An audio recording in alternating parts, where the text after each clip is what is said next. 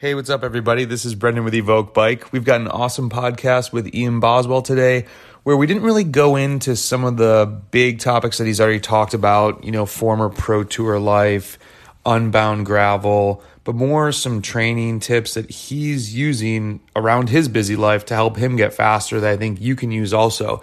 Ian's now working full-time for Wahoo, and he's really getting his feet wet in what he describes as alternative surface racing, aka gravel. But he has some interesting ways of training and fitting in a big ride rather than a ton of big rides. We get into nutrition and an interesting joke about Chris Froome's post from 2016 and keto diets and racing, but really digs into some winter indoor training tricks. A really good answer, I think, of how to go pro in 2022, understanding how you younger riders can navigate that system. It's definitely a different world than the one Ian went through. And we had really started talking on Instagram about some etiquette in gravel racing and how to win with dignity and respect, while also though still being able to try to race against someone stronger than yourself when you might not be able to go pull for pull with them. So I think there's a lot of good insights from a super experienced rider. Ian, thank you so much for taking the time to do this. We greatly appreciate it. Hope you guys all enjoy the podcast, and we'll talk to you soon. Good morning. Hey, Ian, how's it going? I'm doing well. How are you? Great. Thanks for making it early. Oh, no problem, man. I love early. When you said you had something else, I was like, let's do it even earlier, man. I'm up. Let's go. Yeah, perfect. And you're down in Boston, right? No, I'm actually in North Carolina. Okay, cool. Yeah. I used to be in Memphis and then just moved to Blowing Rock. It's just south of Boone. Mm-hmm. And it's been great. Never lived in the mountains before. So Awesome. going from super flatland to 10,000 foot rides all the time. Wow. Yeah. You're used to that up there though. Yeah, it's pretty much impossible to get less than pretty much every 10 miles. You get at least 1,000 feet of climbing. Regardless, It's like the flattest possible road you can find. That's awesome. And I guess, is Bend the same way? Is there any flat? Can you ride around the mountains there? Like here, you're going up and over them all the time. I was in Bend once for that Oregon Trail gravel grinder. Yeah. And it was hilly on the race, but I remember doing a couple like pre-rides with a guy, and they were kind of like long, slow grinds. So you didn't really feel like you were climbing a ton. I mean, here if I wanted to do like a time trial effort, it's going to be mostly uphill. I found a couple valleys, but is Oregon similar to Vermont? No, it's kind of similar to you said. Bend actually, I just was back a couple of weeks ago. I forgot how flat it actually is. It's east of the Cascades. So there's some climbs up into the mountains, but it's all pretty gradual. And, especially east of town is pretty flat. I was in Portland for a couple of days and it's hillier up there, but Bend itself is surprisingly pretty flat roads. There's some longer climbs, up to the mountains, and, it's probably similar to like Colorado, like Boulder or something. Like you can go up into the mountains, but we don't have as good a climbing as Boulder. And then the flats are pretty, just a high plateau. Mm-hmm. Yeah. I like Boulder, but like the road surface is not that great. And at least from when I was out there, maybe it's changed, but I remember this is early, 2013, maybe. People were like, oh, you're going to love Boulder. You're never going to want to come back. And I was like, I don't know, compared to like where I was riding, the road surface was kind of annoying and never really didn't strike the biggest chord with me. I know people love it out there, but hey, would you be down to do video? I usually post this on YouTube also. And if it doesn't work, it might affect my Wi-Fi. I can, but our Wi-Fi, we have like 1.5 megabytes download speed. And we can try it, but it might affect the audio. It's all good. We can keep it just audio. Okay. Yeah. Sorry about that. It's one of the major issues of living where we do is the internet is pretty piss poor. I was just on a farm. So do you use satellite Wi-Fi? No, we don't have, we're hoping to get Starlink, but it hasn't come yet. Okay. Yeah, I had to use Viasat, and I was doing like 20 megabytes a second. So I guess that's primo compared to if you're doing 2. Yeah. And we've looked at Viasat, but I guess there's like a monthly cap on it. which we'd probably, I mean, you could do it up to a certain point, but I'm doing enough. I mean, if I have to like go upload podcasts and stuff, I have to drive into town to do it. Cause I mean, it's virtually impossible. Dude, I was doing, so you can't see it, but I have like this Zoom background because I was in my car doing these in the post office parking lot. Cause that's where I could get a cell signal. And Lauren's 10 Down was on. He's like, oh dude, I didn't realize this was like super pro. And I was like, I'm in a parking lot. It's not. Trust me. Yeah, exactly. Yeah. Yeah. It's pretty crazy what technology can do these days. Yeah. Well, man, thanks for doing this. This is awesome. The whole point of this podcast was we put out a lot of content just about training. It's me and a couple buddies. There's 5 of us now that are just amateur cyclists doing some gravel, doing road. One guy's big into cross, and we've all raced a ton, but we're just amateurs too. And that's kind of where we draw the line. We're pretty vocal and like, hey, we're just sharing our experience, but we would love to hear from other riders that have made the jump to the next level and then the next level. And then a guy like you who's been at the highest level of road, you're winning huge gravel races, just to hear a little bit, like pull the curtain back. What's Ian doing for training? Kind of what do you think about races? And if we have time, we'll chat a little bit about like nutrition and equipment stuff. And if there's a tangent that you want to share on whatever, we love that. Okay. Does that sound like a good sort of format for you? Yeah, sounds great. Awesome. So if for people that are listening that don't know, Ian has an awesome podcast, Breakfast with Boz. And so the first question obviously has to be, what's for breakfast this morning? Oh, I haven't had breakfast yet. Oh, no way. Not yet. No, our chickens started laying eggs again. There was a while this summer where they stopped laying. So probably something involving eggs, probably, I don't know, some type of omelet. And my wife just made up some cornmeal bread. So probably an omelet with eggs this morning. Keep it pretty simple. But yeah, I do love eating. And I mean, it's full on summertime here now. So our garden, my wife loves gardening. So we have huge gardens. So probably some spinach or kale from the garden, some eggs, and then some bread. Yeah, I mean, nothing too fancy this morning. My wife's actually heading off for a hike. So we tend to cook a nice breakfast when we're together. And since she's out and I'm, doing some stuff this morning, I'll wait and get some breakfast here at some point. That's awesome. Do you guys make the bread or are you buying it from somewhere in Vermont? No, my wife's making it. It's cool, especially this time of year when, the garden is just pumping. We probably do. I'd say this time of year, probably over 50% of our food is all homemade or homegrown. That's even from the jam and stuff is all, berries we've picked and foraged for. So yeah, we spend a lot of time cooking and, saving, canning food, jamming food, freezing food. So yeah, we, try to maximize this short window of summer that we have here in Vermont to, really stretch it out for the whole year and what we can grow or forage for. I don't know if envy is the right word, but I wish I had a huge garden right now. I'm like, damn, I'm missing out.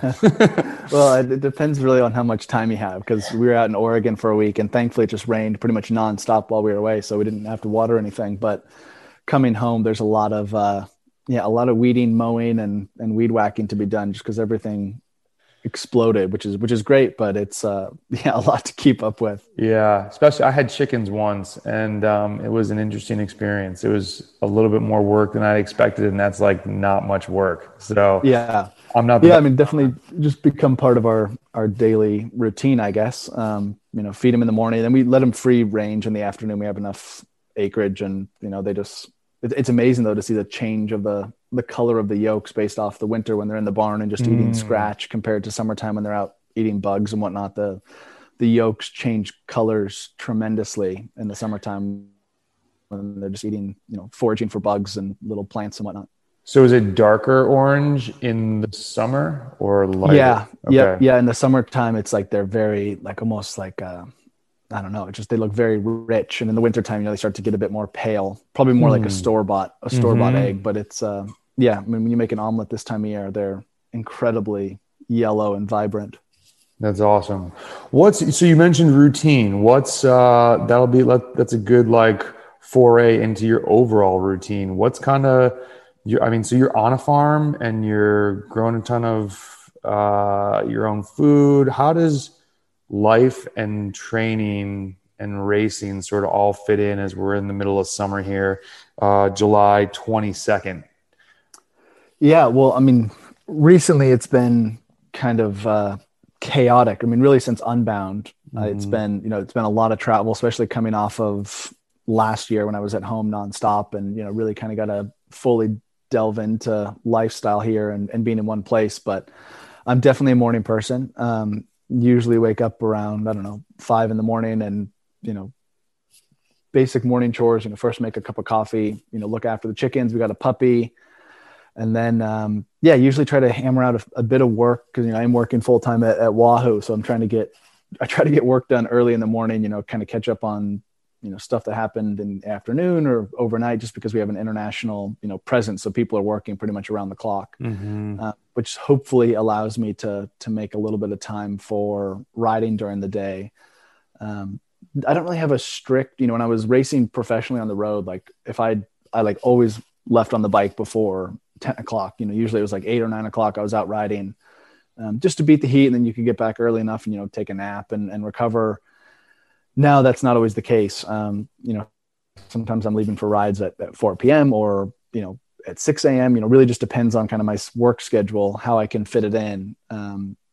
That's probably been one of the biggest challenges just as far as kind of balancing, life and work and training is, I am very much a creature of habit and I do love a routine and, cool, I'm going to leave every day at 9 o'clock. And that's been hard to like, okay, well, I'm not gonna be able to ride today until 5 p.m. And sometimes, 5 o'clock rolls around. I'm like, I'm kind of tired and I could just cook dinner and, chill out. So that's probably been the biggest challenge of, leaving the world tour and leaving this kind of lifestyle where your sole focus is racing and training. But still, making do. And as I said, the last couple of months have been crazy, really since Unbound. I was came back for a couple of days and I went to Kenya, back to Vermont for a couple of days. And I was in Oregon and then down to BWR and San Diego. And then just got back here early Tuesday morning. So it's been a bit of a crazy month plus, but I'm here for 3 weeks before kind of the final few travels of the year, which is out to SBT and down your way to BWR Asheville. Okay. Awesome. Yeah. Those will be good time. Have you ever done Gravel Worlds? I have not. No. I mean, BWR was only my third ever gravel race here in the US. So I'm still pretty new to this as far as like events that I've gone to. And, I'm learning quickly how each event is so different and unique. I've done, some like gravel group rides here in Vermont, especially last year.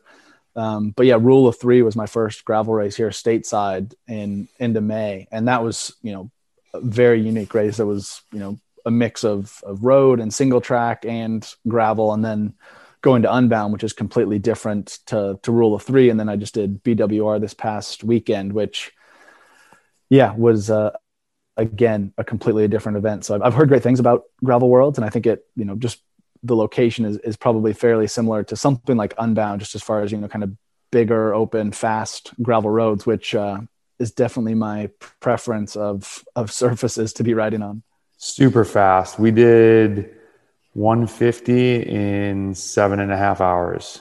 And wow. It was ripping.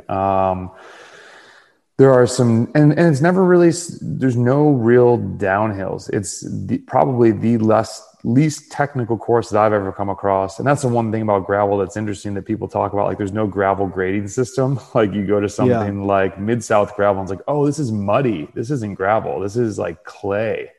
And then out in Oregon, they had a ton of sand. And I was like, this is interesting gravel. They're like, oh yeah, it's not really gravel. It's sand here. And I was like, okay. I definitely don't have the tires for this. That's my bad. Yeah. I mean, it's been because the roads up here in Vermont are like, I would say probably the most pristine gravel roads I've ever ridden. You could ride a 25 mil road tire on most of them.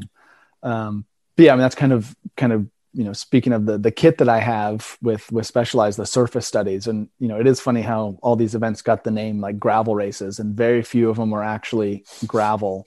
Here in Vermont, we have dirt roads and, I would say that Unbound is, that those are gravel roads. But, growing up in Oregon, gravel roads are like gravel roads. It's like 3/4 inch gravel that they just dump on the road. And it's a mess to ride on any bike.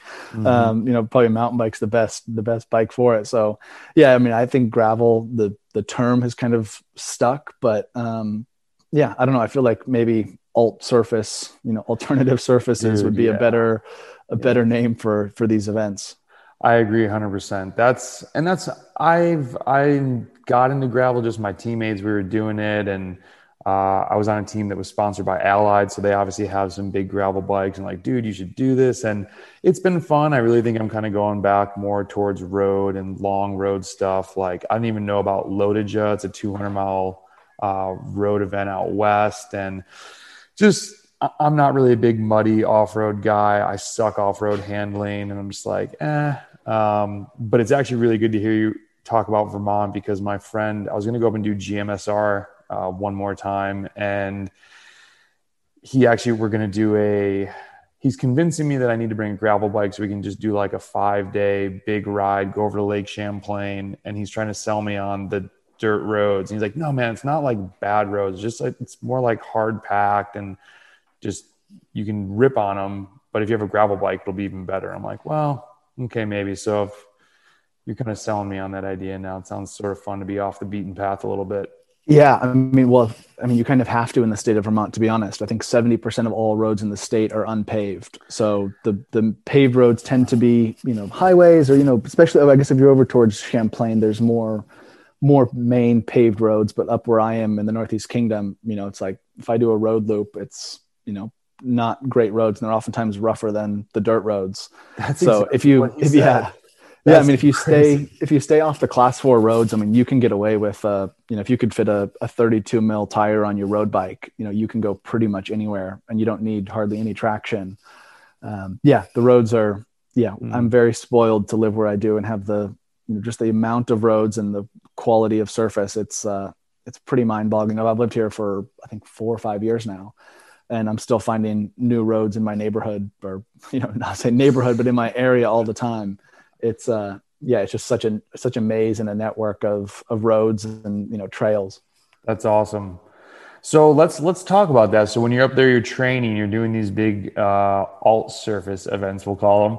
What's super open-ended question? What do you see as like one of the most important aspects of your training now that you're not just racing? So you have a job, family over there, you're doing the farm thing. How does training fit into all this? What's the important piece to it? A couple of things. I mean, I would say one of the biggest things is consistency. And, I don't have the time to train, I've done a few 20-hour weeks this year, but I don't have the consistency or the time to, do these back-to-back weeks. So I think for me, it's the biggest thing, because we have such a harsh winter and such a long winter here as well, just staying at a level of fitness throughout the winter that kind of allows me to, whether I go on a trip somewhere and do a little training block or, once the weather turns here, just like staying at a level of fitness that when I need to kind of ramp things up, I can, so thankfully I do work at WAU. So I have a kicker bike in my basement and do a lot of Sufferfest stuff, relatively short stuff inside. I don't train a ton when I'm inside. I don't do a huge volume. It's like, oftentimes I'll do a 45-minute workout in the morning and a 45-minute workout in the evening. And that kind of gets me through winter, mixing in some fat bike rides here and there and some backcountry skiing and skate skiing and ice skating and whatnot. But really just kind of like staying at a level of fitness where you're healthy and you could ramp it up and go do a 4-hour ride when need be. And, kind of the funny things, I just mentioned consistency, but I think the biggest difference now, and I kind of took this lesson off of Colin Strickland is, very seldom am I doing stage races now, when that was kind of my specialty on the road was, back-to-back hard days, whether it's, a week-long stage race or something like a Grand Tour, where you really need this depth of fitness and kind of accumulated fatigue to handle something like a Grand Tour. Mm-hmm. So now, I really try and maximize the days that I do have, the time and availability and the weather's right to go do a big hard ride, really try to make those rides worth it. And when you look at a lot of these gravel events, most of them are a single day, there's a huge workload required.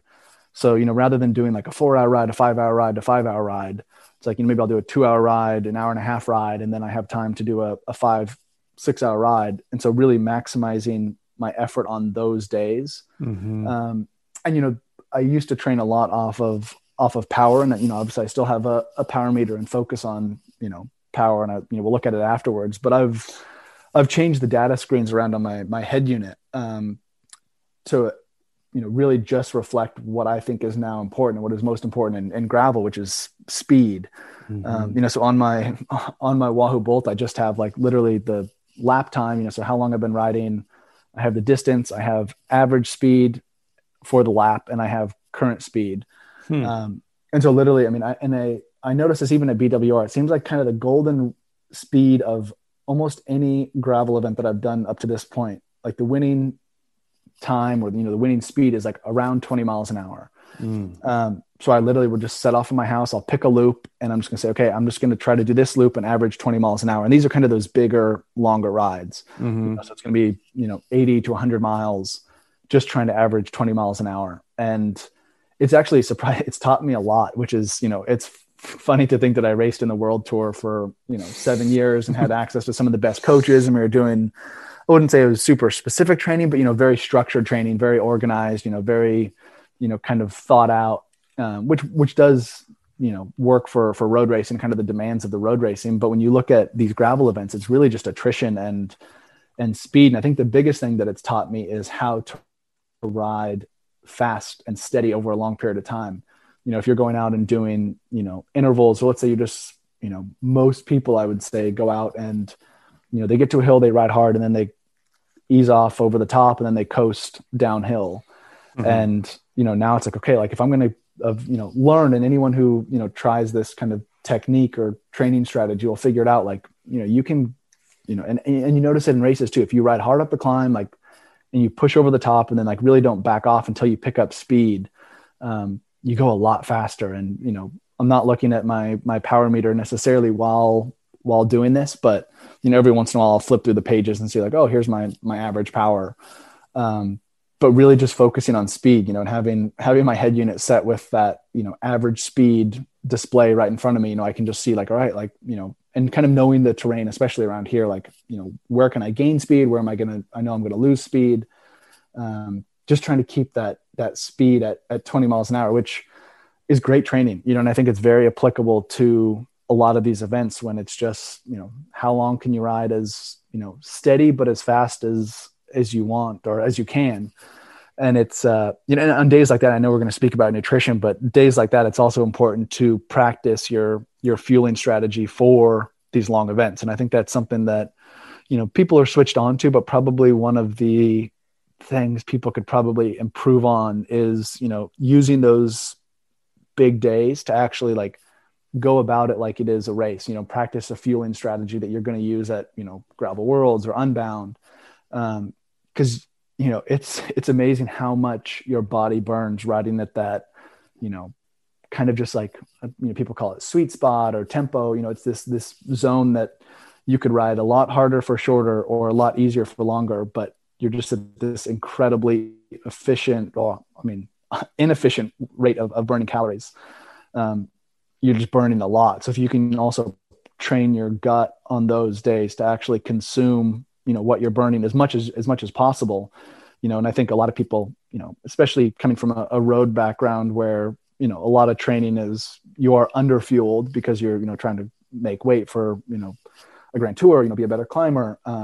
There's days in training when it's like, all right, this is like, I'm going to treat this like a race day. I'm going to have a big breakfast, rich in carbs. And then once I ride, like every 20 minutes, I'm going to be consuming or drinking, some sort of carbohydrate just to make sure that, you're really able to finish the, I'm gonna say the workout, but the ride, but also train your gut because, you get to an event like Unbound and you haven't practiced eating, the fuels that you're going to use in the race.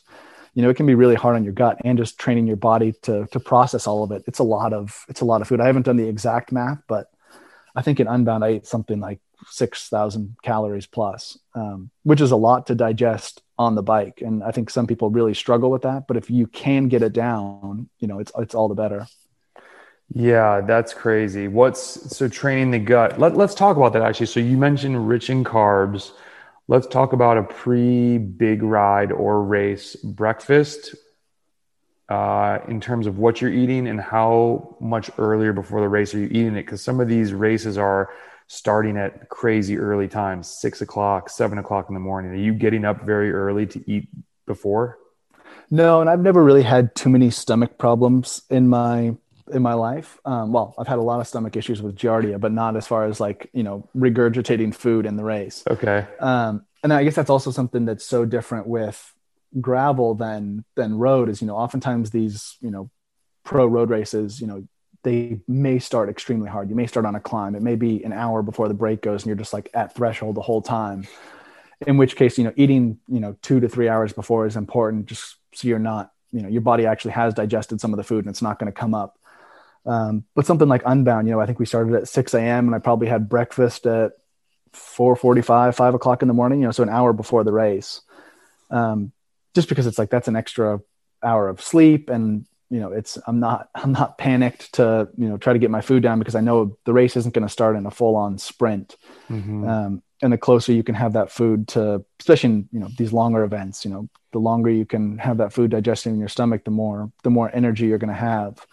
But yeah, my breakfast pre-race, usually, I mean, this is even true racing is usually some type of oats or overnight oats. And I just got hooked up this year with Picky Bars, a company out of Bend that they make an amazing, the trail mix oats. And it's got oats and nuts and chia seeds. And most of these events I've just been making it the night before, just because then I don't have to think about it in the morning. I'll put some hot water in a big bowl of oats, let it soak overnight, leave it on the counter and just, wolf it down in the morning. If I have it with me, I'll throw in some nut butter or whatnot, but that's not something I always travel with, just to add a little bit more fat to it. But that seems to be my kind of go-to. And I think I do it at home. I don't have any issues with it, coming up. I think, it'd probably be different if I had, sauce. I feel like if I would have stomach problems, it would be if I had like sausage and, bacon and chorizo. That stuff seems to, not taste good on the other end. But yeah, I mean, just a relatively clean breakfast. I know people eat rice and, pasta or whatever. But I mean, really it's just finding, and that's one thing with nutrition is it's really just so unique to you and what works for you and your body. And everyone is different. So I think it's just a matter of really kind of pinpointing what works for you. Cause for me, oats and, some peanut butter work great, but for other people that might not be the optimal fuel. And I think that's one thing that, especially in this current, era of data and, being able to read what everyone else is eating and articles, people get sucked into like, oh, well, this is what Frumy's doing, or this is what Geraint Thomas is doing, but that's not necessarily the best for everyone. Bodies are different and, I don't understand all the science behind it, but I mean, different people just run better off of different things. And that can be just from childhood diet or, ethnic background. The Italians, like before every stage they would eat,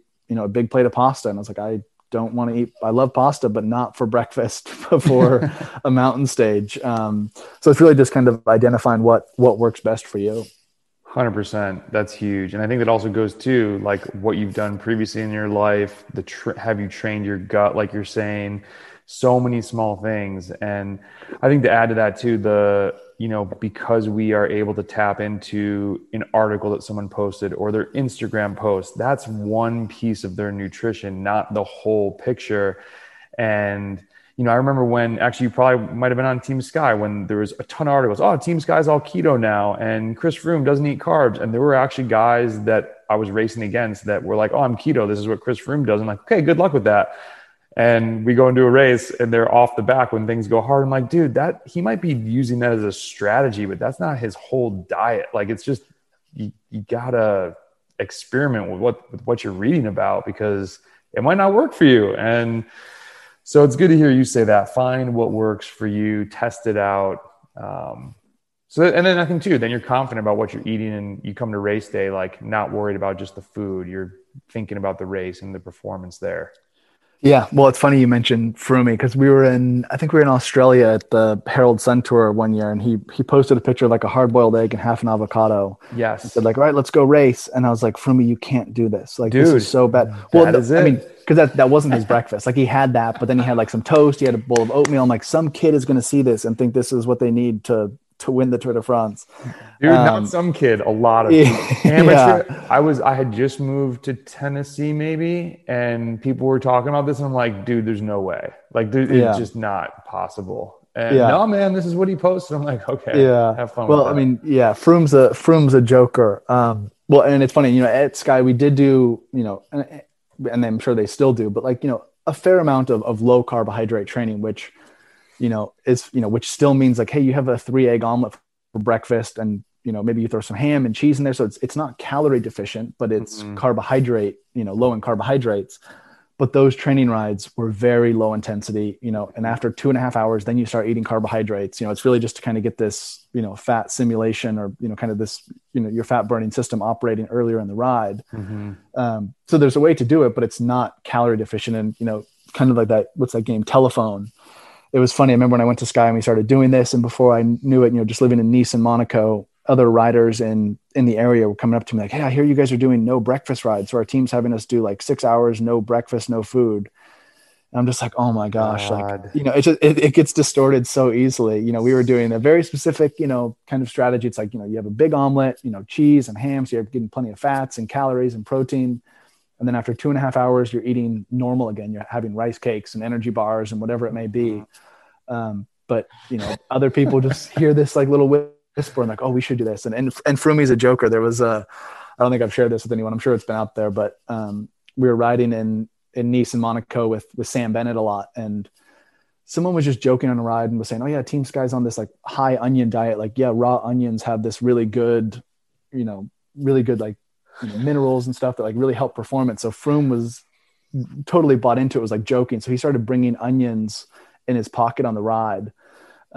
And I swear that Sam Bennett must have like gone home and bought a bunch of onions and probably tried to take a bite out of a raw onion, because Froome was like, yeah, man, this is what we're doing now. Like, you get back and you just eat 2 raw onions. It doesn't taste great, but it really helps your performance, which is so ridiculous. But, so, you know, crazy. It's just like, it just kind of goes to show like how people are so curious about what everyone else is doing. I just remember Froome, riding around with like an onion in his pocket, pretending like, you know, this was his food for the ride. And I think, you know, you can't do everything, and that derails some people, because then they're like, well, this person's doing this, and then they get on the next fad and the next fad. I'm like, you know, find a plan that's working for you of some of the optimizations. You're not going to be able to get all of the marginal gains. Like, it's marginal for a reason. You can't, you know, and so that's really funny to even hear pros talking about this and joking with each other and throwing people off track. That's hilarious. Well, and it's something that I see as a big, I don't want to say a concern, but an issue with kind of, you know, a lot of athletes in this day and age, and especially athletes who are, you know, kind of up and coming, or, you know, people who are, you know, new to the sport, is we have this amazing ability to have so many metrics, you know, whether it's, you know, a power meter, a heart rate, you know, strap, you have, you know, a sleep monitor, you have now, you know, glucose monitoring. And people are worried about all these little micro, you know, calculations and micro, you know, measurements, and they're forgetting about the macro. You know, they're forgetting about like, hey, what about just going and riding your bike? You know, you spend, you know, 2 hours a day calculating all these metrics, and you're like, oh, I forgot to ride. And it's something that, you know, they do provide an incredible amount of information and insight, but, you know, for 99.9% of the population, like, riding consistently and just living like a healthy, balanced lifestyle is going to make you a lot better than, you know, doing something that's so, you know, such a fine tuning, you know, piece of equipment. And, you know, you can get to a point where, yes, like, having a glucose monitor is incredibly beneficial and it can teach you so much, but you can't let it like take away time from doing the basics, which is, you know, eating well, sleeping well, and, you know, training hard. Like, it's still those 3 things. It's so simple and so basic. And I think sometimes it's almost so, you know, trivial that people think they need to be doing more, because there is all this, you know, access to other, you know, metrics and measurements, that they forget that like, oh, I'm actually just not doing the basics things correctly.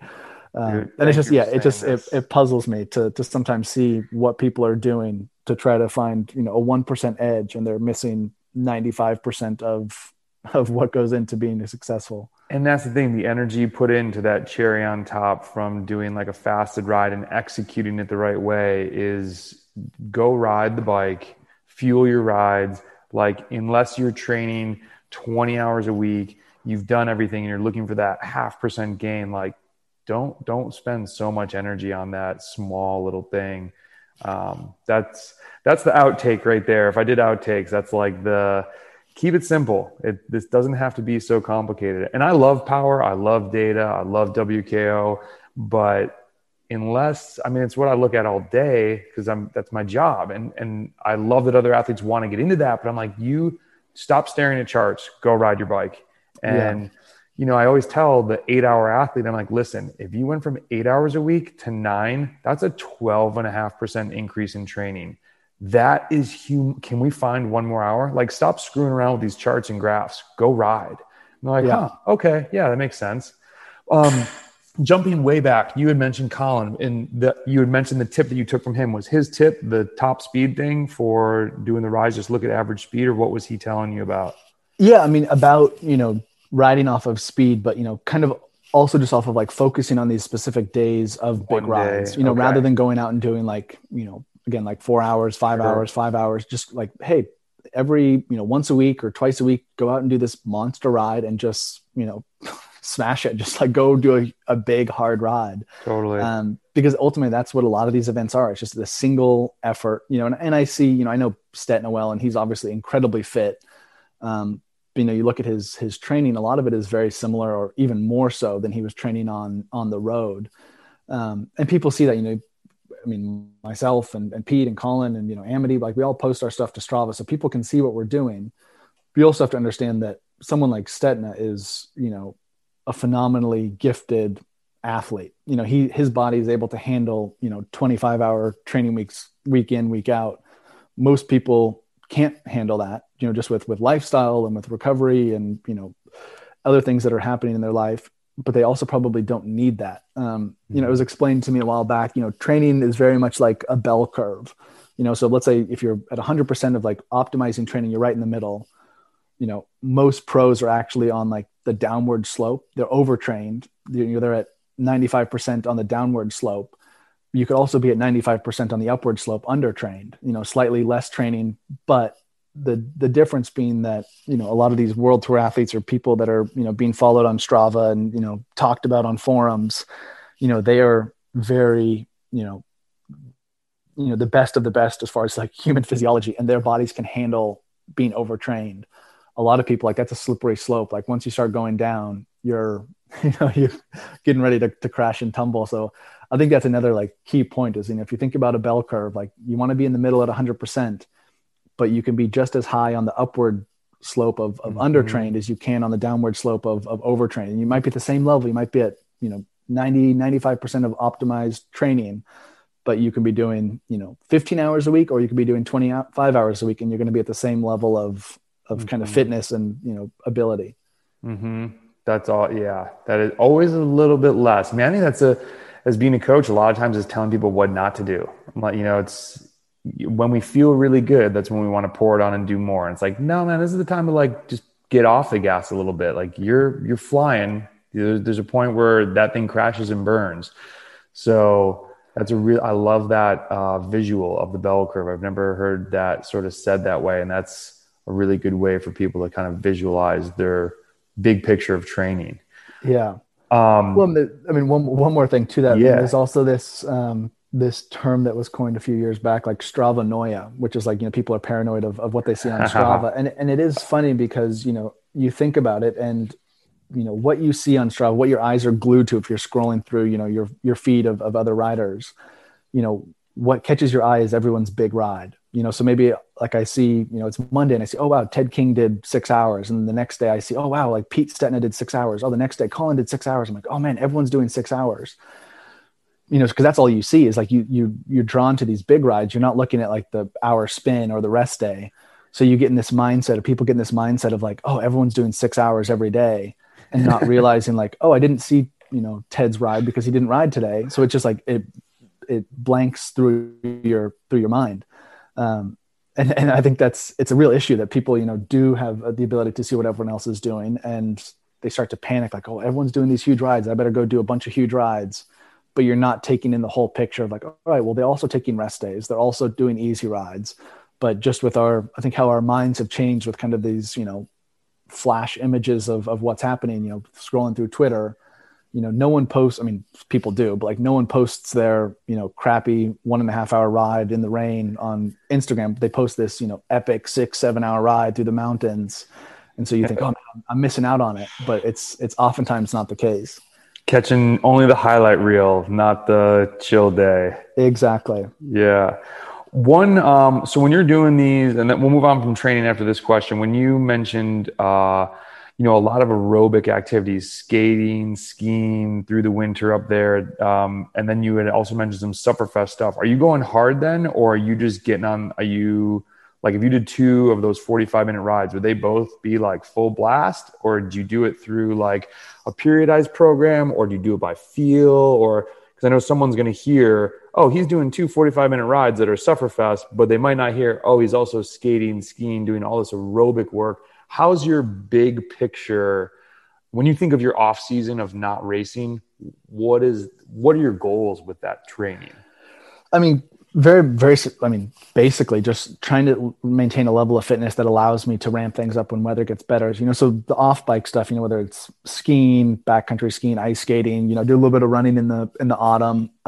That is all mostly it's mostly social exercise. I'll go skiing with some friends, or I'm with my wife. So it's mainly just hours and, just getting out and, exercising. Mm-hmm. Nothing specific when it's, I'm not trying to run up the mountain and, do as many laps as I can. Really just trying to make sure that I'm staying fit, staying healthy, exercising and not, getting so out of shape that it takes, weeks and months to kind of get back into shape. The workouts that are on Sufferfest, I mean, if you've ever done it, a lot of them are very hard. I mean, given the name, they're very intense, but they also maximize, the time that you do put into them. So, a lot of them, there's a couple of key workouts that I did. I think one's called the GOAT. There's another one called like the Blender. That's maybe 90 minutes. And they're very intense, so it's, a lot of like high intensity training, but it's so short, it's like I said, 45 minutes, maybe 90 minutes a day, but very specific training. And, once in a while I'll sign up. They have different, plans you can, sign up for, and I'll, do a 10-day week-long plan. And, maybe there's 4 or 5 workouts a week.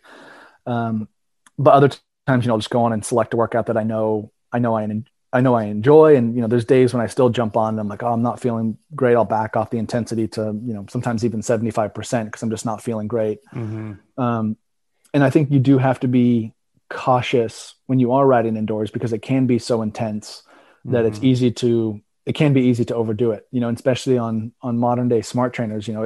There's no backing off. The trainer's going to keep putting resistance on until you hit that watt that the app says. So it's, it's in a way it's easy mentally to get through it because you just keep pushing, but it's important, I think, for everyone to just check in with yourself and like, hey, how am I actually feeling today? And, I think, there's days to back it off and there's days to ramp it up. There's days when I back it up to 75%. There's days when I push it up to 110% because I'm feeling good. Mm-hmm. And I think, yourself being a coach, and I think a lot of coaches out there, I've just, kind of always gone off the theory of like, hey, on days that you feel good and you have the time, like, again, make those the big days. There's days when you feel crummy and you get through the workout and you have to push, you have to improve and get better. But there's days when you just feel horrible. You don't feel well, something's going on with your family, your household, or you're stressed with work. And, at the end of the day, stress is stress, and, piling on as much stress as possible is not always the best thing. So there are days to, maximize and really push through, and maybe you're not even expecting it. And there's days when it's like, hey, you know what? Like, for example, yesterday I went out and I was going to do a 3-hour ride and I did an hour. I was just like, I'm just tired. I'm not feeling it today. And, whether it's from residual fatigue from BWR or, it was just kind of rainy and dreary. And I was like, I'm just not feeling it today. There are so many factors I think that we still don't understand about the human body and psyche. Even if it is something as simple as like, oh, it's just cloudy and windy today and I'm just not feeling it. And, working with Tim Carrison at Team Sky, we fill out like this metric every year, like, how do you rate yourself off of, 1 out of 10 based off of, all these different kind of categories of like motivation and perseverance and whatnot. He's like, the person who's 10 out of 10 is the person who never makes it as a professional athlete, because they're the one who goes out and does a ride on an icy day and crashes and breaks their collarbone, or, they don't have a piece of cake on their birthday because they're so worried about their weight. It's like, you have to be in this balance of like being in like that 8, 9 out of 10 in all these categories is like optimal. The person who's 10 out of 10, like they're too extreme and they're not, they're just so laser focused on the training and these metrics that they're kind of missing the human element of it, which is so important. Oh man. And just with, like you said before, with all the metrics show us only pedaling the bike, like exactly what you said. Like something might be going on with your body. You might have just had an argument with your business partner, or your partner in life got sick or whatever. And like, then someone looks like, well, my CTL says I'm supposed to be really fast today. And it's like, oh man, this is like, you got to look big picture, look at the whole life as you as a human, not just this athlete. And it's awesome to hear you bring that to light of trying to take a step away from being too precise with it, even after a guy like you's been at the highest level. Being able to see that's a huge tip for people to take home. That's awesome. Let's talk about, one question that I've heard, just amongst fellow Cat 1 guys, or even people make it to the Conti level here in the US. Can you talk a little bit about when you went from Livestrong to Argo Shimano? Like, how did that unfold? Was it purely results? Was it networking? Was it you knew somebody that connected you with somebody and you got to go ride with these guys? And how does that work? Because I think there's a lot of missing links for athletes trying to get to the next level when they're coming out of the US, when there's not a lot of US based pro teams. I sure as heck don't have that answer. And so I always like to ask people, like, how did you navigate that? Yeah, well, I mean, I would start by saying I think it is more difficult now than it was when I was, 18, 19, 20. When you look at, I guess this is like late, like 2009, 2010, 11, it was kind of this, even prior to that, it was like this very golden era of American racing. When I was 19 years old, I guess this was in 2010, I signed with Bissell Pro Cycling, and that was just one of many big kind of American domestic teams where guys, they didn't race in Europe at all. They, if you remember Ben Jacques Mains, he raced his whole career in the US. He made a decent salary, he raced maybe 30 days a year, but there was, Bissell, there was Kelly Benefits, there was Jelly Belly, there was Smart Stop, there was Kenda, there was all these teams where, riders could go from the junior ranks to, now it's really Livestrong or, Action is really the only team that is out there. And I guess Avolo as well. But I feel like there was a lot more opportunity back then than there is now. The national team had more funding. So, I was able to race with the national team and, just kind of by, I don't say luck, but just by, having those opportunities and then kind of having the right results at the right time. I raced on a team out in Oregon, like most riders in the US, I started off racing for a bike shop. It's $50 for a jersey and maybe you get a 20% discount at the bike shop. And just, raced well locally and then kind of, started going to nationals and performed well there. So I got picked up from the national team. And then from there, I got my last year as a junior, I raced for Hot Tubes, which is, probably one of the more premier junior teams, maybe internationally, just has a long legacy. So you do get more eyes just on what riders on that team are doing.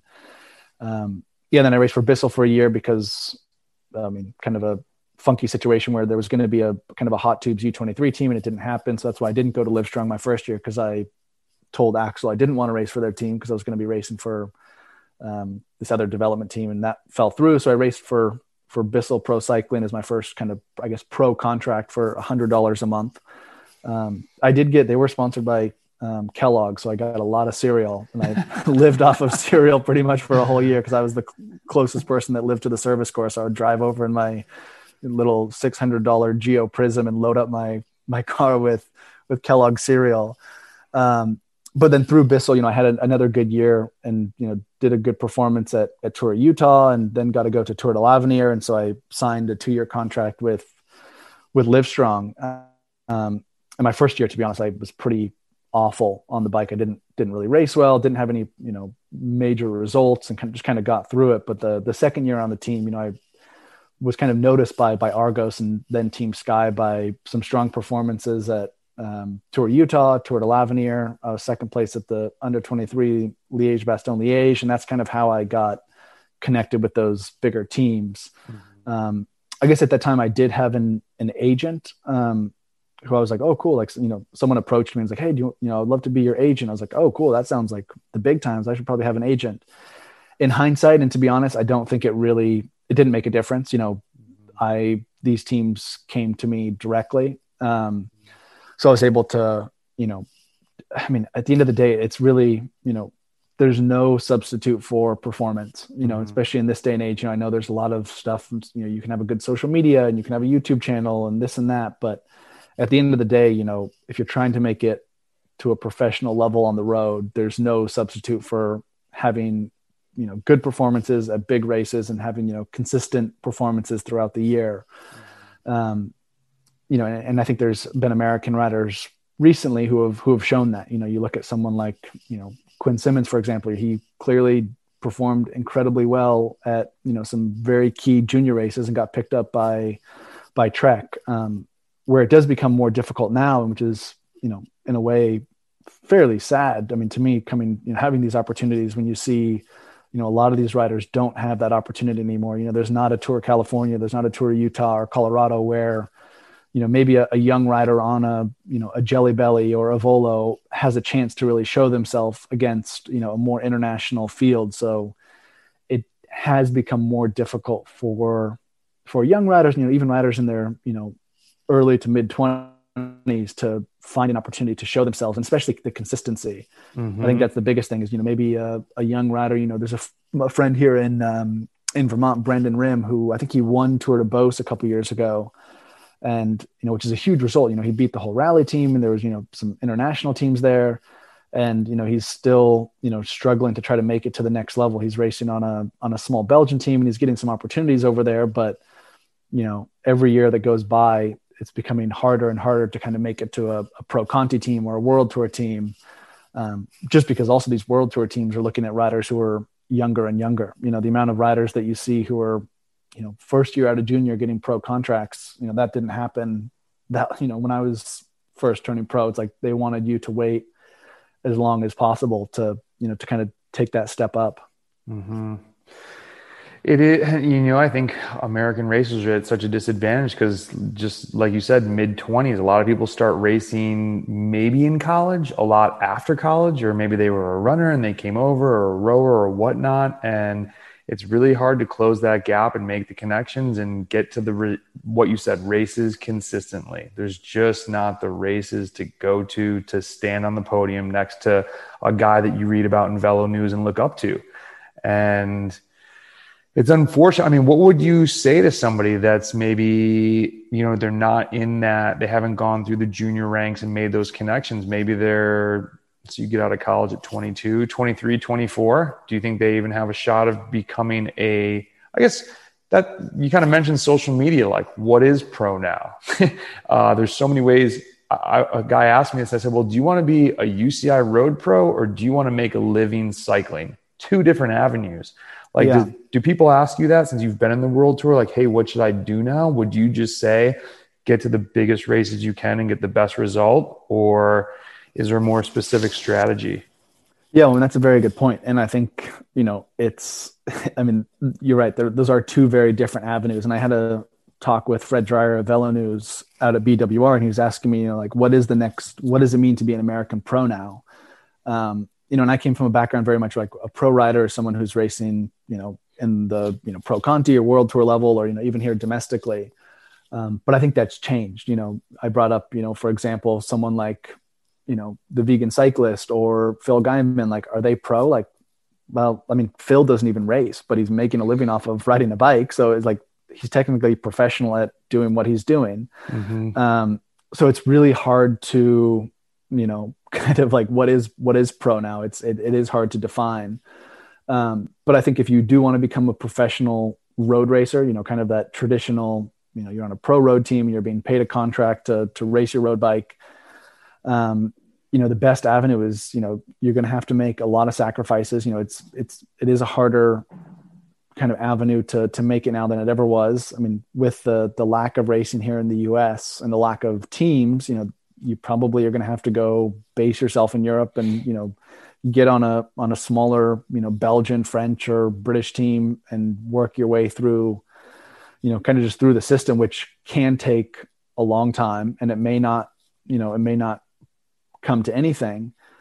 On the hindsight, or on the counter side of that, I think the coolest thing with American racing now is gravel, and the fact that people can they can go to college, they can be 22, they can get into cycling, and they can work hard and train, and then get to a point where they really just show up to a gravel event, given they get an entry, and you're on the start line with the best gravel racers in North America. And you have instantly an opportunity to show yourself and what you're capable of. And when you think about road racing, it's a long, even if American racing was as it was when I was coming up, you think you start off as a Cat 5, then you have to go to Cat 4, 3, 2, 1 Pro, and it can take years to get to a Cat 1 license, and then you're trying to get a pro license. So that can take many years. Rather, you look at gravel, it's like you can just be an incredibly strong rider and have never done any races. You could sign up for Unbound and have all the skills and ability, and literally within 10 hours change the course of your life, which I think is so cool to see that these gravel events in a way have provided another avenue for athletes to make it to a pro level. Someone like me winning Unbound, like Jonathan Vaughters didn't ring me up and offer me a contract on EF like he did Colin, because I've already done that.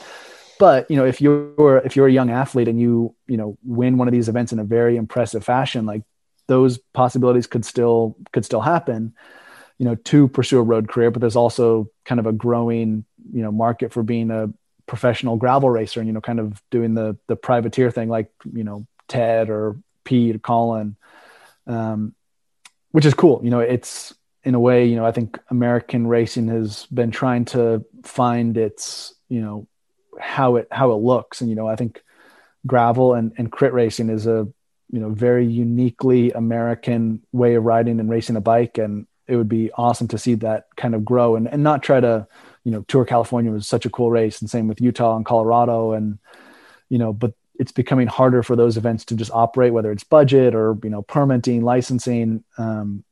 It is challenging for those events to happen.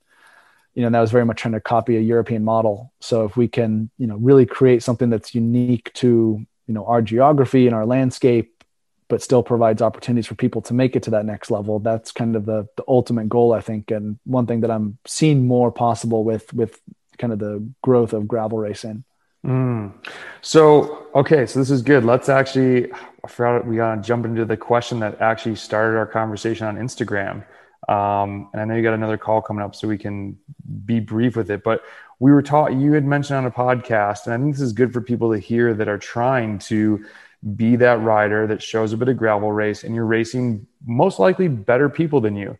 And, you had made a comment just that, you want to make sure that people are always pulling through and working. And I found myself in a position before in 2 different gravel races where I was in 2 different scenarios, but with stronger dudes. One time I had been up the road for about 70 miles, and instantly these guys bridge up to me and are like barking at me to pull through. And I'm like, yo, dude, I got to catch my breath. Like, you guys have been sitting in the group. And one guy who's a really well-known racer is like, I'm going to start attacking you. And I was like, okay, man, go for it. Like, I'm not going to be yelled at a gravel race to pull through when you just bridged up to me. And another time, a guy was just much stronger and I couldn't pull through. And he's like, dude, pull through. And I'm like, I'm behind you doing 500 watts. I don't know who you think I am. I just literally can't do it. And so you had made a comment. That's when I reached out to you, like, hey, just an honest question. Like, what does someone do when they are not as strong? And if I'm with Ian Boswell, I'm going to try and work with you. If you're stronger, man, like, I'm not going to let you just ride away. Like, I'm there to try to win too. And I think it's your responsibility as a stronger guy to drop me. Like, and then we kind of went back and forth of just like, isn't part of racing the tactical side where like, I need to appease the people in the break so they're not mad at me for maybe sitting on every other pull or something, but that doesn't mean I'm letting you win. Like, so how do you see, what would you tell somebody in that situation? Like, how does the new guy on the come up, like if he's not strong enough and still there to win, like, isn't it up to the stronger guys to drop him at some point? And if he can hang on, like, so be it. Like, you got to figure it out. Yeah, I mean, this is a very hot topic in gravel, and I've spoken, even just this last weekend at BWR, I spoke a lot about it with Colin. And at the moment, there's not really many gravel teams, and in most of these events, a team is relatively useless. I think it will come where there are teams and tactics. And I guess it's, everyone approaches gravel differently. Not to say that I'm on the downward slope of my career, but I can kind of stay at the level I'm at for hopefully, quite a bit longer, but I'm not trying to go back to the world tour or, make it to the next level. And there is this, kind of core value of gravel where it's like, and I do think this is true, that I think how you win these races is much more important than if you win these races, and I think that is something that holds very true to kind of the ethos of gravel, like winning with honor rather than with, I don't want to say with like cagey tactics, but like, when Colin won Unbound, it was like, what an impressive performance. And because he won it in the way he did, I think that's why he got so much attention. And that's why JV reached out and was like, hey, do you want to race in the world tour? Like, this was just an incredible human performance. Had he sat on and, not pulled and then sprinted someone at the end and won, I don't think that he would have had the same amount of, kind of respect or offers that he had because of how he won. I've spoken to Payson about this as well. He said that, especially now more so than ever, how you win is much more important than if you win. And I think that also goes for, partners of these athletes who are, kind of competing at the front end. They would love to see someone win in a very, kind of passionate and honorable way. The gravel racing scene is still so small. It's, tends to be the same 10, 15 people at the front of every race. And there is an athlete currently racing who was at Unbound and at BWR who is starting to get a very bad reputation for not working.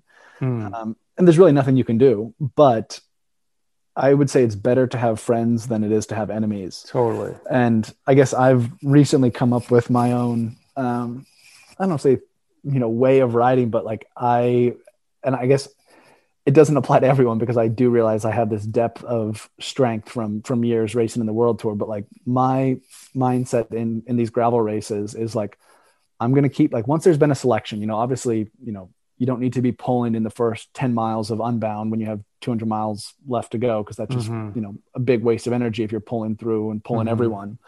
But once there's been a selection and, you're kind of in this select group of riders, my mindset is like, I'm going to pull through until I either win or I get dropped, and which is stupid if you're trying to win the race. But like, I would personally, I would much rather win with like pride of knowing like, hey, I contributed, I gave everything I had.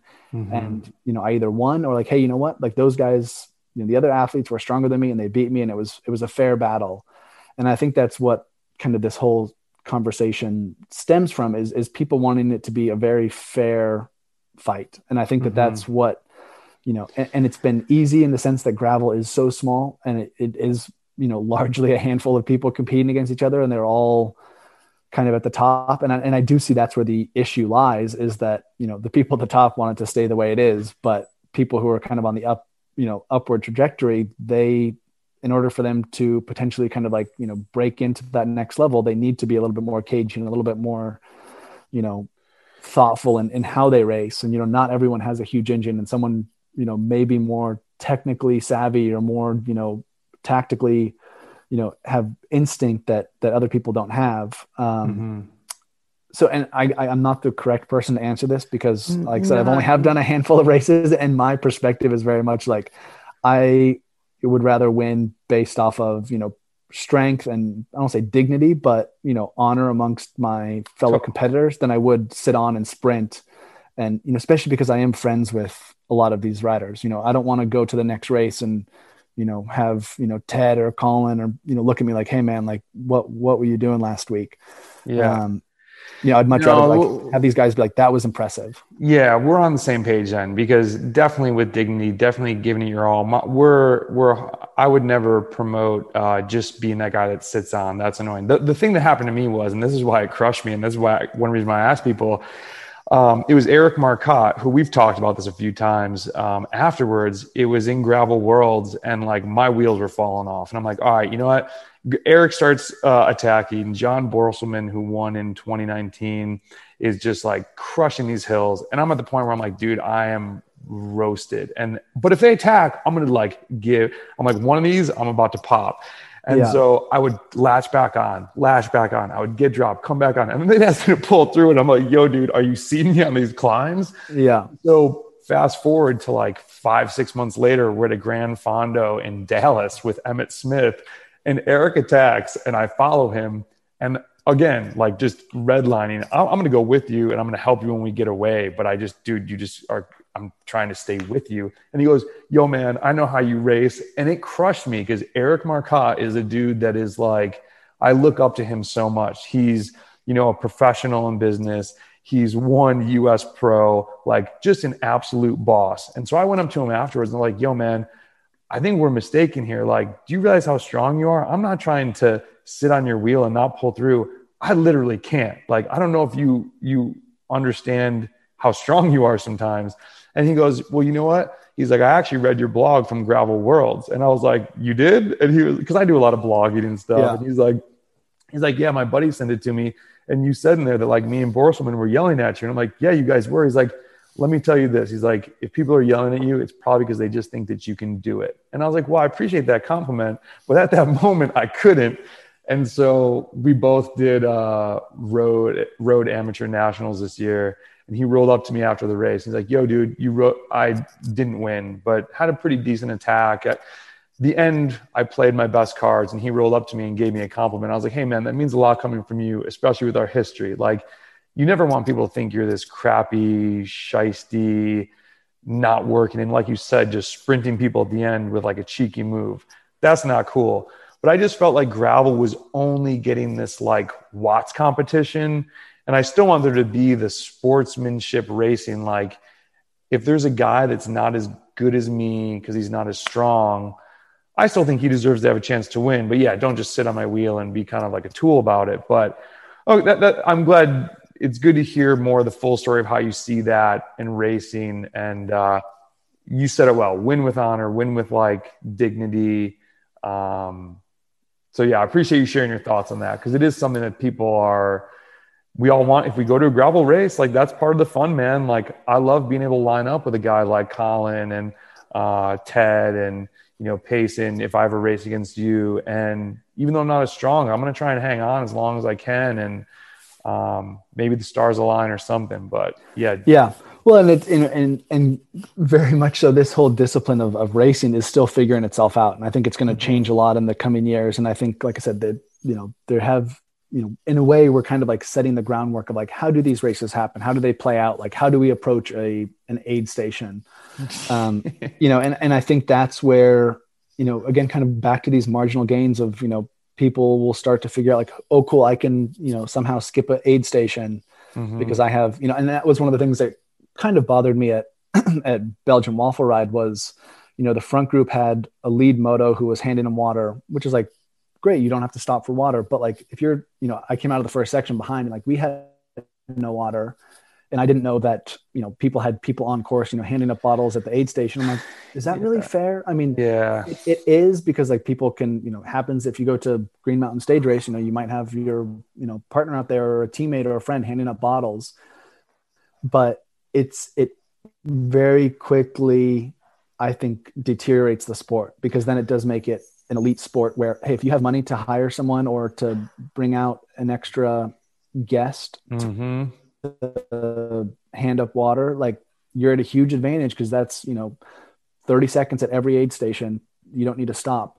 And so that's where like I would draw the line. And like, I don't think events should have outside support beyond the Unbound. Okay, you have to have someone provide you water. Like, that's a very clear rule in the event. You have to have someone there.